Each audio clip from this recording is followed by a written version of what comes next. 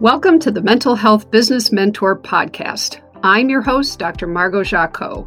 Are you a clinician looking to find the balance between providing compassionate client care and business agility? This show will help with things you need to know to start or grow your practice and better serve your clients. I hope you enjoy the show.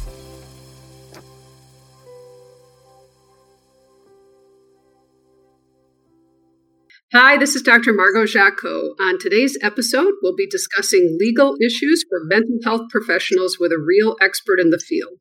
Today's guest is our friend and attorney, Jonathan Nye. Welcome, Jonathan. Hello. I really appreciate being invited, and I'm looking forward to interacting with you, and hopefully I can help in any way with your audience. Well, that's wonderful. Well, you've sure helped us a lot. So let me tell them a little bit about you. Jonathan is obviously an attorney, and he's a managing partner at Nye Law Group. He's been practicing law since 1992, so, a little while. Jonathan is what everyone who wants a divorce is looking for, the perfect hybrid of a pit bull and a teddy bear. I think that's pretty accurate, actually. With over 22 years of family law and mental health expertise, Jonathan is a trial lawyer who's been especially successful in complex divorces with child custody disputes, high asset cases, post-decree modifications, and mental health issues. He's a real out-of-the-box thinker with the philosophy we can do this the easy way, or we can do it the hard way. Jonathan has proven that he's able to dominate the most complex cases with superior knowledge of law and procedure. His reputation and skills have earned him the title of super lawyer in 2015, and he was recently featured in Chicago Magazine. He's one of the few attorneys in Illinois with a concentration in mental health law. So, Jonathan, welcome. Thanks for being here with us today. Thank you again. Jonathan, I originally found you because I had started out working with your mother. How many years ago would that have been? Because she was retired. My mom's been retired for about 7 years. She passed away a year ago, October. But she sat for the bar the year I was born. Oh, my goodness. Wow. So I'm 58, so it was a long time ago. Yeah, this is literally in your blood. I'm both of my grandfathers. Both of my parents. I'm an attorney, and my son starts law school next fall.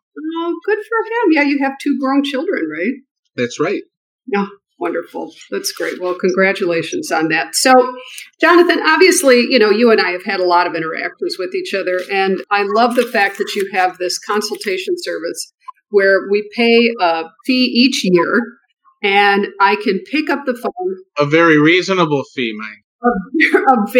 Especially for the quality, given my quantity, it's a very reasonable fee to pick up the phone and have you literally on, well, I guess there's no such thing as speed dial anymore. Everybody's on speed dial, but I have you available, and it's a wonderful service. So I really suggest anybody who needs attorney guidance, please look at this. We will make sure you can get this information so that you too can call Jonathan and pick his brain in the middle of Saturday afternoon. Jonathan, so a lot obviously is going on right now with COVID. People are really concerned about things like the HIPAA laws. I mean, there's just so many things to be thinking about in addition to what we typically need to think about. So if you were to pick the top 3 things that you think a mental health practitioner really needs to be aware of, and we can focus on COVID in a minute, but just generally, the top 3 things a mental health practitioner needs to think about. What are those things? Well, first is my phone number. But other than that, I would agree. I apologize. My kids say all of my jokes have expired. Well, first of all, most confidentiality matters can be resolved using a very well-drafted release form, which I have available on my website, www.nylawyer.com. That's my last name, Nye, the word lawyer.com. It's available free of charge, and I actually have a video available that you can click on my website that it was a seminar I did for EAPA, and I took that portion of my seminar dealing with accurately using release forms. And so you can go through the video and really learn how the release form can be used. It's a great resource. That's number 1. Number 2 is all of your computers, your devices, your smart devices, tablets, iPads and the like should all be encrypted. Under HIPAA, if there is a breach, you can be fined literally out of existence. I've heard tell of small offices being fined by the Department of Health and Human Services hundreds of thousands of dollars. And most practitioners, even a fraction of that would literally put them out of business. To encrypt all of your computers, whether it's a desktop that you have in your office, whether it's on a laptop that you carry around with you, whether it's an iPad or a smartphone, whether it's an Android or it's an Apple product, it's literally a flip of a switch. As long as you got the most up-to-date software to encrypt your devices, it's free or close to free and easy. And when you encrypt the entire hard drive on your devices, not just a particular segment of the hard drive. And that way, if your computer is stolen, it's lost, you wipe it out and you give it to your nephew because you got a new one. That is a safe harbor for HIPAA. If your device is encrypted and it falls into the wrong hands, you do not need to worry. So that's number 2. Number 3, I think, develop a relationship with a group of other mental health providers so that you have the ability to reach out, whether that's through you, Margot, through if you're a member of the ICA or IPA or NASW or Illinois, 10 or 12 in Illinois that are significant associations. They have listservs that you can reach out to.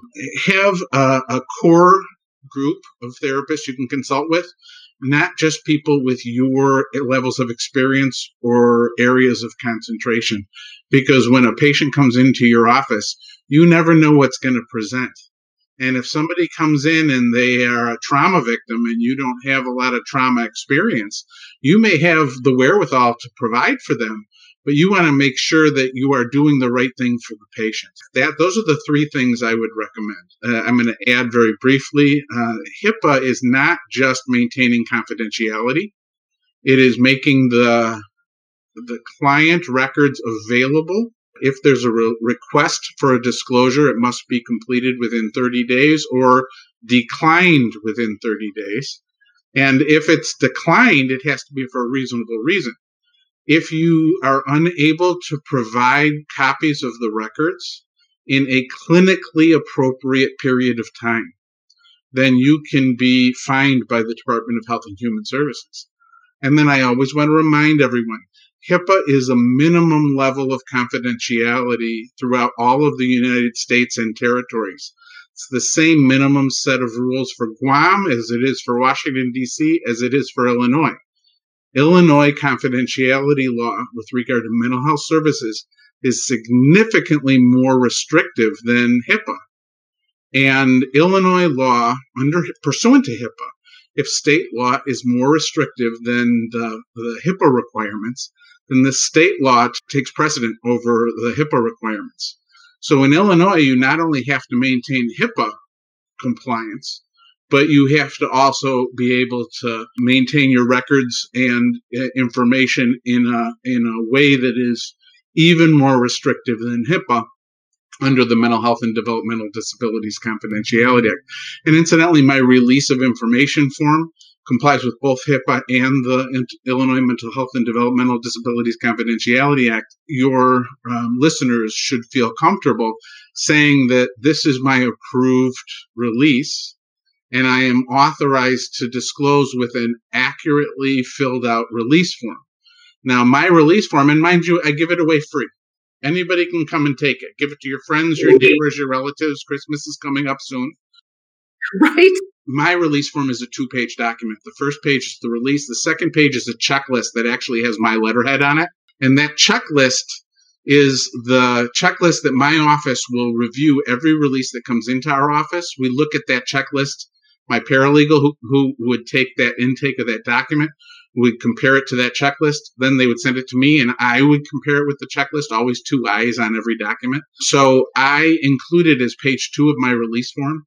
So if you disseminate the release form for patients or third parties to fill out, to authorize you to communicate with third parties. Then under those circumstances, also give them that second page and remind them, after you've filled it out, look at the checklist, compare the release to the checklist.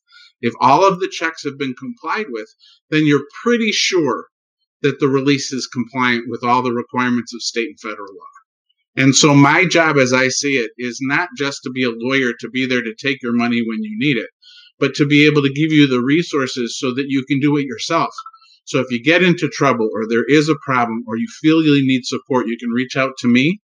And I have to say, in almost 30 years of doing this, I've never had someone call me first and then get into trouble. I've had lots of people get into trouble and then call me to hopefully get them out. Right. Well, yes, let's try to do that the other way around. And that is great that you have that on your website. We've had you check all of our forms, all of our contracts. It's well worth every cent for sure. Because again, it's trying to stay on the side of not getting in trouble. So you mentioned records, Jonathan, and I'll tell you, this ends up being, I don't want to say the bane of my existence. That's probably a little hyperbolic, but as a practice owner, we have lots of conversations about what is required to be in people's records, what is required to be in the notes so that they don't get audited, or if they do, they don't get themselves in trouble. Subpoenas, therapists feel very protective of people's confidentiality. They don't want to release the records. They don't think it's anybody's business. Can they release it to the insurance companies? I mean, we have these conversations frequently. I know other practice owners, this is a frequent topic of conversation. So what would you suggest in terms of people's records in general? That's a question that is beyond my pay grade, but I can help a little bit. Originally, records were, let's say, prior to 1975 or so, records were intended to remind the therapist of what happened the prior week or the prior session and to maintain a continuity of care. Prior to that, practitioners were taught that less is more. Less documentation means less disclosure. There were very few rights with regard to patient confidentiality back then. And somewhere around 1977, and I'll throw a pitch for my mom, she and Dr. Jerome Biegler and a few select other mental health providers got together and actually wrote the law, the Illinois Mental Health and Developmental Disabilities Confidentiality Act. And it has been modified and updated for the last 35 or so years. And once the Mental Health and Developmental Disabilities Confidentiality Act came into being, then for the first time there was some statutory privilege that protected disclosures and allowed disclosures only under certain circumstances. And so from plus or minus 1980 forward, they began educating mental health providers that more is more. It wasn't until the 60s when mental health providers, psychologists, social workers, counselors, and the like began actually being able to bill for their services. Prior to that, it was unusual to get insurance companies to cover that kind of mystical healthcare provision. Right, exactly. And, as it was with things like physical therapy and occupational therapy, a lot of that was considered to be smoke and mirrors until they were able to substantiate it with research to show that it was, in fact, efficacious. Once the services, mental health services, really started being reimbursed by insurance companies, then they had to modify and create some protections about what could be used for the purposes of insurance. So it went from a therapist just keeping in mind what it was they were doing so they'd be reminded session to session, to being able to provide enough information for an insurance company to look at the diagnosis, the services provided, the treatment plan, and the progress that a patient has, because most insurance companies will not pay for mental health services that are not resulting in an increase in behavioral well-being. So if they're not getting better, as it were, then they won't pay for it. So you have to prove, they call it medical necessity. There's nothing medical about the work that a psychologist, a social worker, a counselor, a marriage and family therapist, and the like would do, but they still call it medical whether medically necessary. And then they would take that data and use that data in determining whether or not medical necessity has been achieved, and then and only then would they reimburse. And my experience is that to a great extent, that is the excuse that many insurance companies have for non-payment, that there isn't sufficient documentation. So the reality is every insurance company is looking for something different. They're all looking for a diagnosis. They're all looking for symptomatology that supports the diagnosis. They're looking for a treatment plan that is reasonably designed to manage or to assist in the diminution or reduction of that symptomatology. And they're looking for ongoing checks and balances as to whether or not the patient is doing better and getting better. And then the Department of Financial and Professional Regulations, your licensing people, the people that grant licensed clinical professional counselor, licensed clinical social worker, licensed clinical psychologist, and the minority license that come with all of them, they don't have a provision in the statute that establishes the profession within the state of Illinois. They don't define what notes are necessary. What they do is they look into and identify criteria under which you can be disciplined.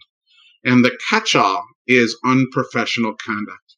It is determined that failure to maintain a reasonable note, and I'm using the words notes because it's generic, process notes, progress notes. The concept of personal notes is a specifically defined legal term, or maybe if you'll invite me back, I can explain some of those definitions, but don't use the word personal notes unless you know what it means.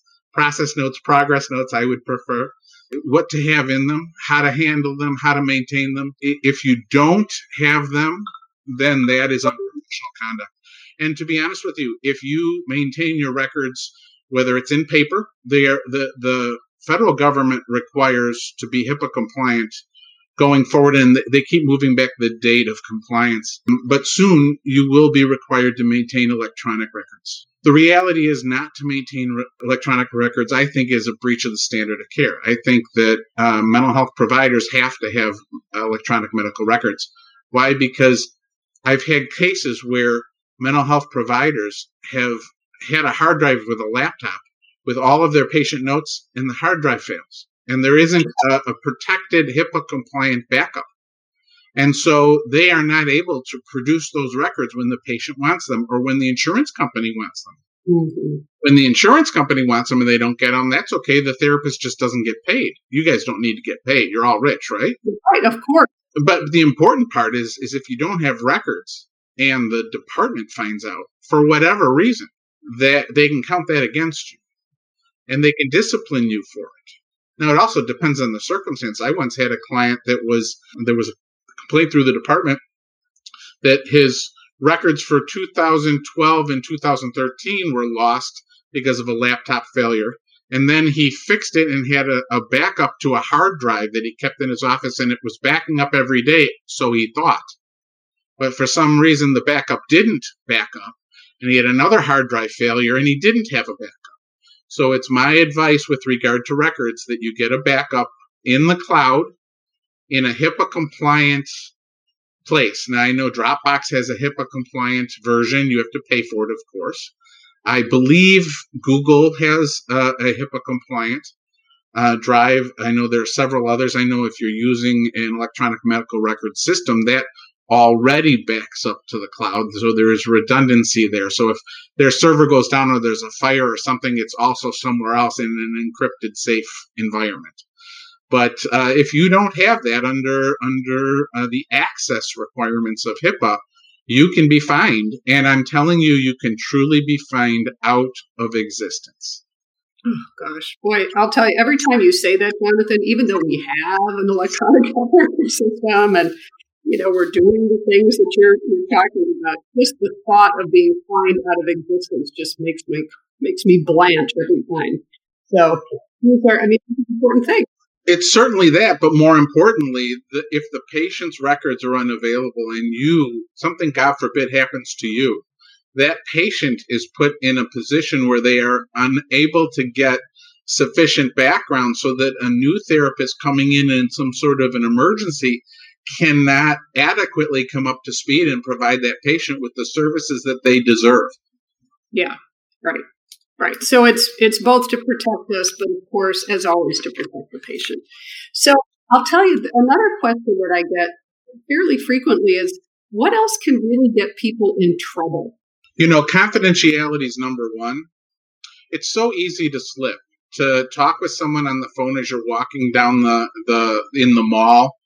You're walking from, one store to another store, or in the grocery store, and you get a call from somebody and you say, oh my goodness, Mr. Jones is in the office again? My God, okay, well, get him in right away, or certify him and get him into the hospital. Well, what if Mr. Jones, if anybody hears that, that's a breach. That's number one. Confidentiality is the easiest way to get into trouble. Number two is really understanding boundaries. Understanding that your patient is your patient. And even if you've got a patient who has social issues, who really needs a mother, a father, a friend, that is not your requirement. That is not what you're there for. You need to make sure that you maintain appropriate boundaries. Certainly, any physical connection with a patient that is not therapeutic in a way that is consistent with what the professions would identify as sufficient. Certainly, absolutely. If you feel that you're having romantic feelings towards a client, immediately get supervision. Immediately consult with some mental health providers. Immediately get yourself into therapy. Because if you don't manage that appropriately, immediately, even without reaching out, even without succumbing to those urges, you are violating your obligation as a professional, because as soon as the countertransference thing becomes a problem for you, at that point, you are no longer able to be a meaningful therapist. So you need to reach out, get services from other professionals, confirm that it's okay for you to continue. If not, you have to terminate. And my mother told me a long time ago, merely because you have a client doesn't mean that you are sentenced to them, as in 10 to 20 years. I like that. It's good. That's good. And there's one more thing. If you don't mind, I'm going to quote my sister, who is the only viable child my mother had. She's a doctor. She told me that in medical school, they teach you that it's the patient that has the problem. And mental health providers are, because the positive transference phenomenon makes you such a good therapist, it is very hard for therapists to find that line that they not cross, because if you allow your wish, your need, your wants to support your patients to cloud how it is you proceed in your process, the patient loses and you lose. And you may think, well, I'll take the chance for this one patient because this patient needs you. And invariably, there'll be borderline stuff that comes out of that from the patient, and you end up the victim. You're the rescuer. You end up the victim. And the Department of Financial Professional Regulations acknowledges these things happen. And if you don't manage it appropriately, you very well may lose your license.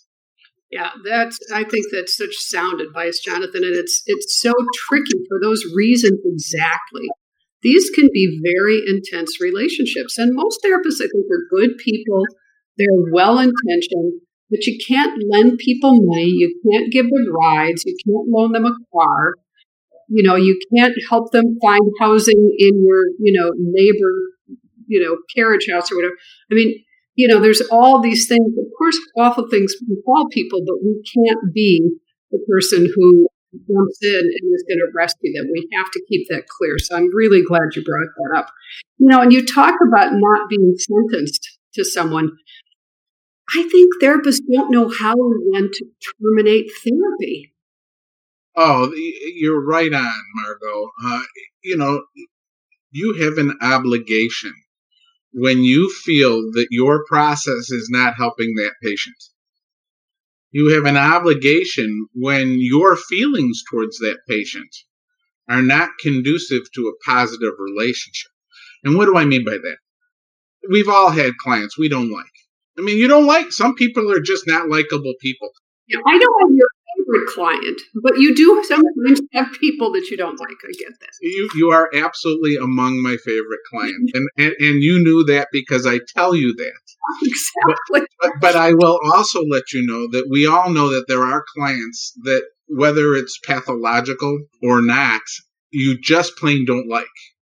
Right. And as soon as you identify that, you are so much better off understanding that as soon as you feel that way, that is going to affect your ability to meaningfully provide services to that patient.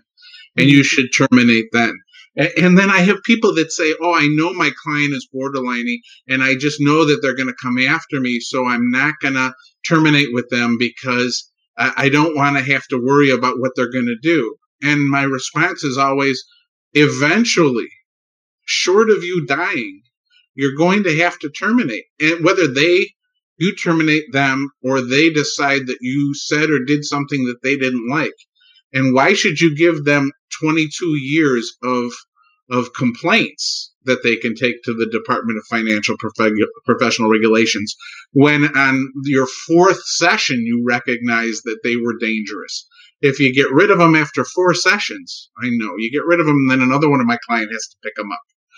But the reality is that if you feel that you cannot meaningfully provide services in spite of your feelings for that patient or feelings against that patient, under those circumstances, you are duty bound to terminate. Right. Well, and we're not doing them any favors. I mean, that's really what I tell my staff is we're not doing them any favors. I actually had to do this recently for the first time in my career, where I had to terminate someone who really wasn't ready and who did not want to be terminated. And I just didn't feel anymore that I was doing the best job for them. I didn't think individual one-on-one therapy for this individual was ultimately the best choice. And, it was hard to do. The thing that we don't want is we don't want to feel like bad people. But I couldn't allow myself to have that be the reason that I didn't make the appropriate recommendation, because that actually made me a better therapist. Absolutely. Stuck with them forever through thick and thin, no matter what, but then I made what felt like the appropriate referral. And it was really hard to do. But, I think both from an ethical perspective and probably down the road from a legal perspective, it's the right thing to do. The language I tend to like to use is, you can use it introspectively, you can use it to communicate to the patient, you can use it with releases to communicate to a subsequent provider, is that the patient required a level of services that I could not provide them, and that I believe that to refer that patient to someone or an agency, whether it's a wraparound services, you may need someone who has psychopharmacology requirements, psychological requirements, maybe has some core social work, housing, and resource acquisition kind of issues, and they can wrap them around and kind of as a community help them. That may be the type of person that needs a different kind of a modality and entity. And right. I always say, use the magic words. That I feel that this other agency or individual will be better able to provide you with a level of services appropriate to your needs as they are now. There you go. Yeah, and we need to know the scope of care that our organization can actually provide. Right. And we're a private practice. If somebody else is a social service agency, a community mental health center, you need to make sure that you're sending the client to the right agency, and it doesn't make you a bad guy. And I will give you this input. I tend to not like the use of the term referral, because it tends to suggest that you are guaranteeing the quality of the services that they will receive. I like using that this agency or individual may be able to provide you with a level of services appropriate to your needs. I've heard good things about them. So you're not giving opinion, you're giving communication, and you're doing it with an interest of providing the patient with the care that they need.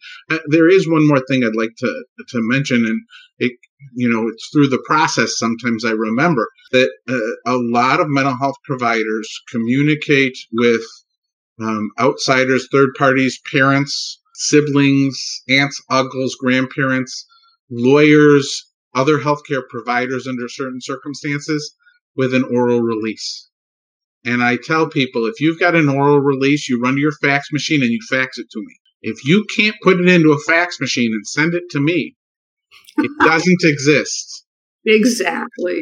And unless there is an emergency, you don't disclose. Now, if you get a subpoena, honestly, I've been doing this almost 30 years.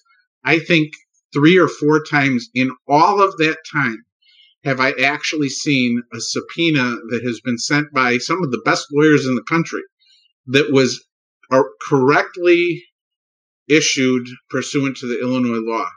And I have to say, just a few months ago, I had a correctly provided subpoena, and I reviewed it, and I had to pick up the phone, and I felt so good about it, and I had to talk to this lawyer and say, counsel, this was great. It's very seldom that I see a subpoena that's done the right way. You did it exactly the right way, and I really, really appreciate that you did a good job. People only hear bad things. They don't hear good things, and I wanted to give you some input. And he says, doesn't my voice sound familiar? You kicked me in the rear end about 6 years ago, and I learned back then how to do it right, and he's been doing it right ever since. So hopefully the lawyers will get it right. But you have to remember, just because they have a JD at the end of their name doesn't mean they are GOD. Yeah, right. That's perfect. So, Jonathan, I'll tell you, we always send subpoenas your way. Have you take a look at them, because, the clerk might go up to, or an attorney might go up to the clerk and have a clerk sign the subpoena. So we always make sure that it is a valid subpoena that's signed by the appropriate person who, if I understand correctly, is a judge. And well, it doesn't necessarily. There could be a court order. There could be a release. The certain specific language has to be on a subpoena, and either one of those deficiencies could result in an illegal subpoena. And just because you get a subpoena doesn't mean that you are allowed to comply. And if you get an illegal subpoena and you comply with it, you can be liable for wrongful disclosure. You can be sued for malpractice. And so, if you get a subpoena, find out if it's legal or not. Give it to a lawyer. There are only a few of us that do this kind of work. If you give it to your brother-in-law who's a lawyer, a personal injury lawyer, that brother-in-law doesn't know mental health care. They don't know the specific required laws of a subpoena in a mental health case. I know I've had experience with healthcare attorneys who deal with physical healthcare issues. They understand HIPAA, but they don't know the nuances of the Illinois Mental Health and Developmental Disabilities Confidentiality Act and the 200 or so cases that have been ruled on over the last 20 or 30 years. And they don't know what the real rules are. And they may be telling you that it works, but it's wrong. There are a couple of insurance companies who have lawyers on staff. There are none that I'm aware of that have lawyers in Illinois who can give advice. So the therapist will call the lawyer for their insurance company, and they'll talk to them, and the lawyer from the insurance company says, oh, yeah, it's a subpoena. You're okay. Go ahead and comply. And I've actually had situations where an insurance company for a mental health provider, I won't tell what profession, I won't tell what insurance company, I won't tell what lawyer, has actually advised mental health providers to comply with an illegal subpoena in violation of the Confidentiality Act. And then afterwards, when they got sued, they took the position that they shouldn't have to defend them because they didn't adequately comply with the statute. In other words, they took the advice of the insurance company, violated the statute, and then the insurance company didn't want to defend them. Oh, my God. Right. So, thank God that particular insurance company started giving my name, which I very much appreciate. So I want to let you know that there are some good insurance companies out there doing the right thing. Yes, highly recommend when you get a subpoena, anyone who's listening, please run it past an attorney. Jonathan knows how to look at things. It would be a good resource. So there's so much to talk about, Jonathan, and I'd love to have you back. But before we end for today, can you just speak a little bit to confidentiality and COVID and what's happening now? Because there's so much confusion, and what you think is going to be happening moving forward. Even I am confused. And the reality is that right now we have the Department of Health and Human Services, who has, in some circumstances, refrained from enforcing certain HIPAA requirements. We have the Illinois law, which was modified by an executive order of Governor Pritzker, that modified the locations where you can be to provide services. And I was a little confused as to whether that meant that the patient could be anywhere in the country or whether it's the therapist could be anywhere in the country. And that's my opinion at this point, is that that if you're a therapist and you're hunkering down at your cabin in the north woods of Wisconsin, you can provide services to your patients in Illinois because you are licensed to provide services in Illinois. And in my opinion, because you are licensed in the state of Illinois, the patient receives services where they are located. You can do that. What you cannot do is provide services out of state unless you are licensed there. Now, I will also let you know that pursuant to the governor's executive order, the insurance companies must reimburse you for telehealth the same as you would have in office. We don't know how long that is going to be. I think telehealth is with us forever now. It started with the VA, with the soldiers returning from the Middle East, when a lot of these soldiers were in mental health deserts where they couldn't get services, and the only way they could get services was through telehealth. That's when it started. And then for a while, it was ad hoc when necessary. If you had an agoraphobic or you had someone who was 700 pounds and couldn't leave the house to get services, that you could do it remotely using video or audio, as long as you had a HIPAA compliant mechanism to do that, a phone line that was HIPAA compliant, a video conferencing setup that was HIPAA compliant, letting you know that now that they are reimbursing that, we don't know. As soon as it took a stroke of the pen from Governor Pritzker to create that exception, and it'll take a stroke of a pen for it to go away. And when it goes away, it will go away immediately. So make a plan. HIPAA, the Department of Health and Human Services, the state of Illinois, have both moratorium on enforcing the HIPAA-compliant communication software. Theoretically, you can use FaceTime, you can use Skype, you can use Zoom, you can use any one of these non-HIPAA compliant mechanisms for therapy. There are a myriad of HIPAA-compliant resources out there. My advice is use them, because get up to speed on them now, use them now. There's no reason for you to use a non-HIPAA-compliant protocol. It's a little cheaper. I don't think they're all that expensive, but use a HIPAA-compliant protocol. Right now, you don't have to use a HIPAA-compliant protocol, but that will go away in a snap, and you need to be up and running, and your patients need to be able to do that. You still should not be using emails for communication.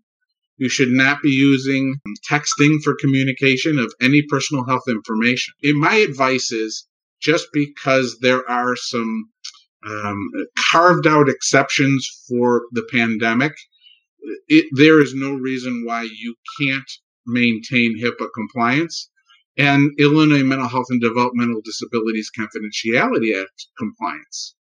And if you have a problem that comes up, a confusion that you have, a communications issue, you can feel free to reach out to my office. You can schedule an appointment if you're not a member of our consultation service. As you know, if you're a member of the consultation service, you call me on my cell phone, and I answer the phone. If you call me at 11 o'clock at night and I'm not asleep, I answer the phone. And that's what it's all about, being there when you have a question so that you don't have to worry about it. I will let you know that I have had situations where a mental health provider had a patient who was suicided, and they needed support, and they called 3:00 in the morning intending to leave a message, and they got me, and I answered the phone. Now, please don't call at 3:00 in the morning unless it really is an emergency, because I'm I'm a dad with grown kids, so I answer the phone when it rings. So as far as maintaining HIPAA compliance with COVID, my advice is do it. There are some exceptions to it, but if you get used to exceptions, you will live your life as an exception. Exactly. There are lots of electronic medical records protocols that will allow you to be HIPAA compliant. There's Hushmail, I understand, is HIPAA compliant. I don't sponsor anybody, but almost all of the electronic medical records entities that have a video conferencing element also have a portal where it'll send an email to the patient. The patient clicks on the link in the email. It'll then connect them to your website or to the electronic medical records website. And from there, you can communicate behind a firewall in a protected environment. Email is not an appropriate protocol for communication. HIPAA says that if you notify the patient of the inherent insecurity of email, and the patient insists on using that protocol, then you may use it. And that's what it says. And so that's what the law is. My advice is that don't. Educate your clients. Let them know that this is a safe way to keep your records protected. It is not significantly more difficult. Your protocol, your electronic medical record system will send an email to them saying you have an email from a professional at the healthcare provider. And then you click on it, and they use their own login, and they are then able to read their email and send it back to you, all in a HIPAA compliant manner. It's relatively inexpensive, and I have to tell you, your deductible for your insurance is much more expensive than 10 years of compliant emails. Yeah, oh my gosh. Right? That makes sense. Jonathan, I'm telling you that it's such smart advice that it's so easy right now for people to start getting a little lax. It's a really good reminder that we need to all stay in the good habits. It's like hygiene. You don't just all of a sudden in the pandemic, I hope, stop brushing your teeth and flossing, right? You got to stay in the good habits. You need to make sure you're keeping up with compliance. So that's great advice. So is there anything else? Is there another final nugget you would like to share with people before we're done for today? And I would love to have you come back. Oh, I would love to be invited. 99% of the time, mental health providers know what's right. And so I get calls from people to say, I've been doing it this way for 30 years. Why do I have to do it different now? And sometimes when I am not as kind as I always want to be, I respond with, well, you've been doing it wrong for 30 years. But this is the first time you got caught. Yep. So I understand that when you drive down the street and you roll through a stop sign or you roll through a traffic light when you make the right-hand turn on red, that we all know that you've deviated from the requirements of the law. You all know that. And just because you didn't get caught the last 20 times doesn't mean you're not going to get caught this time. If you get caught rolling through the stop sign, you just get a ticket, and it's inconvenient for you to go to court, and it just costs money. If you take a shortcut as a mental health provider, then you can lose your license. Your patient can be irreparably harmed. My sister quotes something to me. She's an obstetrician gynecologist, she's eminent, and she said that someone told her many years ago, always make the call. And I interpret that if you're thinking, should I make the call? Should I call and get consultation? Should I call a lawyer and find out? Should I call the patient and make sure they're okay? Should I do something And the question is, should I? The answer is always going to be I should. Because for the few minutes that you spend doing all those things, you will minimize your risks. And I would prefer to spend my time helping people stay out of trouble and help a lot of people making a little bit of money from each one than to have one or two or three get into a lot of trouble and make a lot of money from one or two or three. Well, we appreciate that. And Jonathan, I'll tell you, probably once a week, I'm telling one of our therapists, and we have 40, so it's at least once a week something comes in. Right now I say, here's Jonathan's number. Call Jonathan. Frequently they'll say, well, do you think it's that important? Is it a legal question? And call. Yes, I think it's that important. So again, better safe than sorry. Have you ever heard of any of your people hear me complain about their calls? Nope, never. I'd rather have them call. Yeah, thank you. We appreciate it. My pleasure. Well, thank you, Jonathan from Nye Law Group, for joining us today. I'm Dr. Margot Jacot, your mental health business mentor. Thank you for tuning in today. Please join us again soon. Jonathan, we'd love to have you back. Everyone be well. You've been listening to the Mental Health Business Mentor podcast with Dr. Margot Jacot. If you enjoyed today's show, please subscribe so you don't miss an upcoming episode, and head on over to the mentalhealthbusinessmentor.com website for resources and additional information. Thanks so much for listening, and be well.